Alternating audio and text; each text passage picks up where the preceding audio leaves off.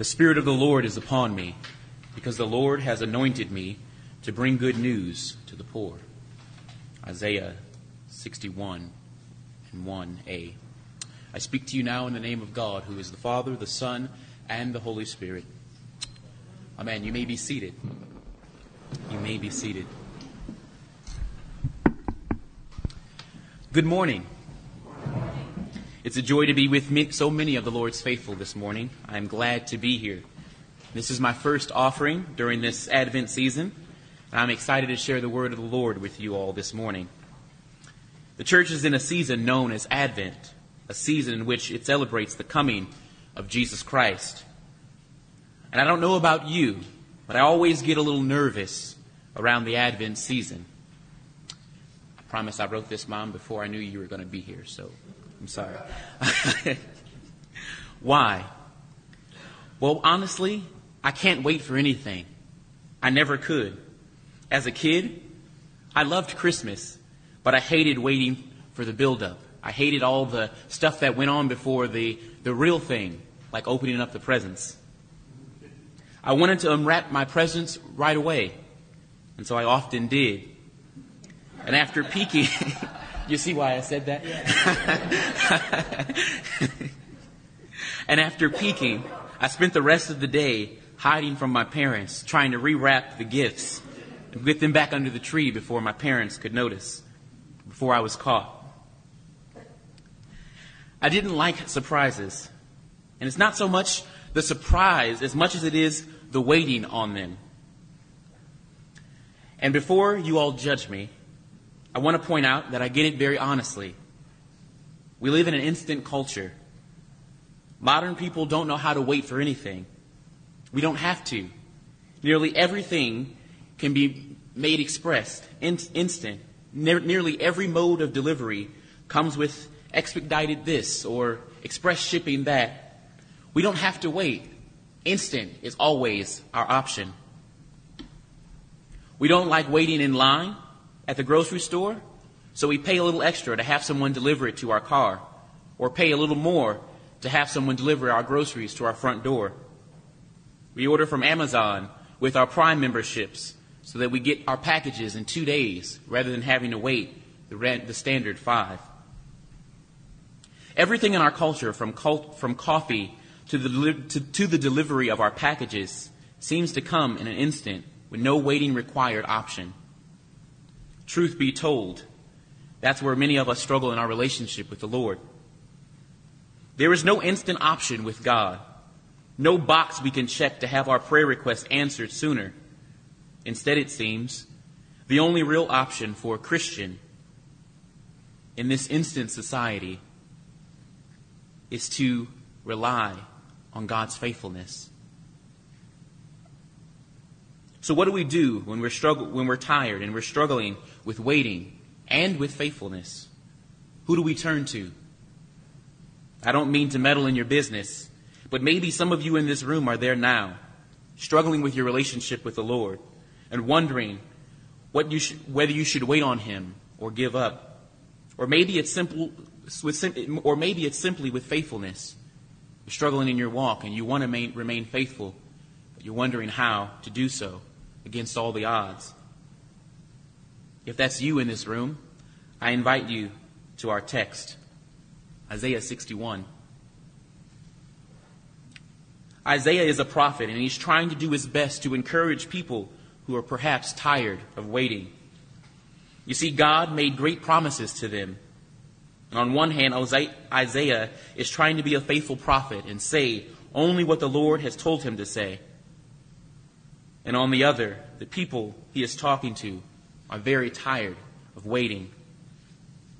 He tries to encourage them with phrases like this. This one you may know well.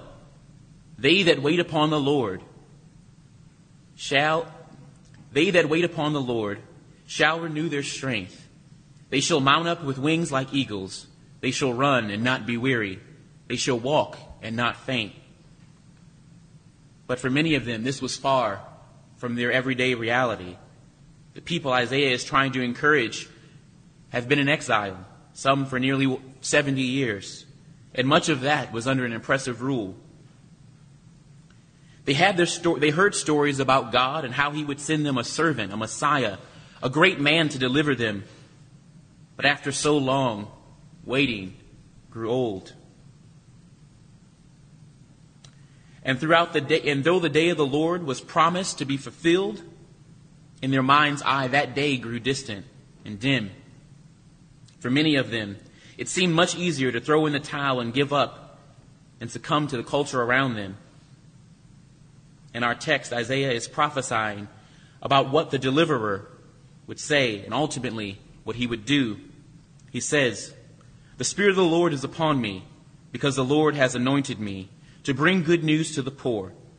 He has sent me to bind up the brokenhearted, to proclaim liberty to the captives, and the opening of prisons to all those who are bound, to proclaim the year of the Lord's favor and the day of vengeance of our God, to comfort all those who mourn, and to grant those who mourn in Zion, and to give them a beautiful headdress instead of ashes, the oil of gladness instead of mourning, the garment of praise instead of faint spirits, that they may be called oaks of righteousness, the planting of the Lord, and that he, the Lord, may be glorified."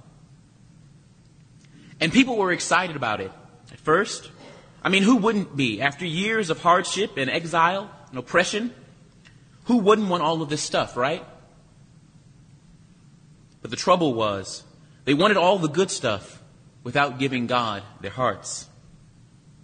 They too were struggling with waiting on God to fulfill his promises and with faithfulness to him. You see, their inability to escape their physical captivity was only a sign of a deeper spiritual issue, their inability to free themselves from their own sin. And I can imagine they had spent their whole life looking for someone to help them deal with an oppressive government or their outward signs, when they should have been looking for someone to help them deal with the oppressive nature of the sin that was lurking in their hearts. So who is this Messiah, this Savior? Who shall we wait on? Isaiah speaks in types and shadows and doesn't give us this character's name. Everybody wants to know. People in our gospel are even asking John the same question. And as the prophet begins his ministry, who are you and who is this Messiah? John admits that he's not the Messiah, but he's adamant that the Messiah is in fact coming. People everywhere are familiar with Isaiah's words, but they have no idea who they're looking for. And at the beginning of Jesus' ministry, Jesus stands up in the synagogue and reads this passage from Isaiah, the passage which we just read. And he says, "Today, that scripture has been fulfilled in your hearing." People who struggled to grasp this at this moment didn't understand who Jesus was. Many of them struggled with this. John even sent his disciples to ask Jesus the same question. Are you the one who is to come, or shall we wait for another? And after Jesus healed many of them, he said this, "Go and tell John, the blind receive their sight, the lame walk, leopards are cleansed, the deaf hear, the dead are raised up, and the poor have good news preached to them. And blessed is the one who is not offended by me." Did you catch it? Did you catch just what happened right there? I know you did. Jesus answered John's question by fulfilling Isaiah's prophecy about the Messiah. Jesus is the Messiah. Jesus Christ is the one who was, who has, and is yet to come. He is the one our souls long for, the one whose message of oppression, the one whose message lifted the oppression of our souls, and in one who we can experience true joy. If truth be told, a lot of the trouble we're in, we've got ourselves there. And yes, Jesus can help. But Jesus didn't need to die to get us out of our situations.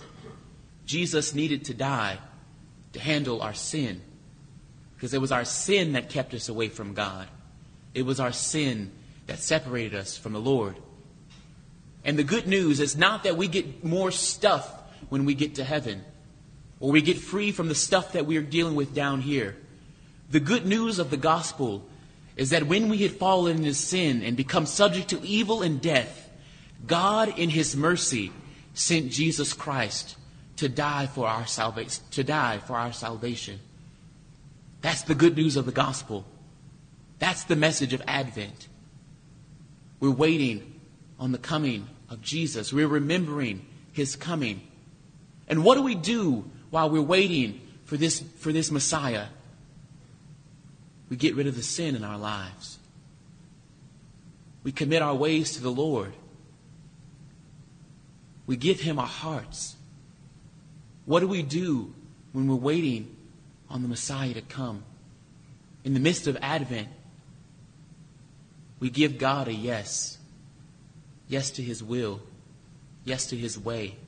Yes to His plan for our lives. And we abandon ours. We believe His promise to cleanse us from all unrighteousness. And like Paul, we know that He is able to do it. And so with boldness, we can pray. Stir up your power, O Lord, and with great might come among us.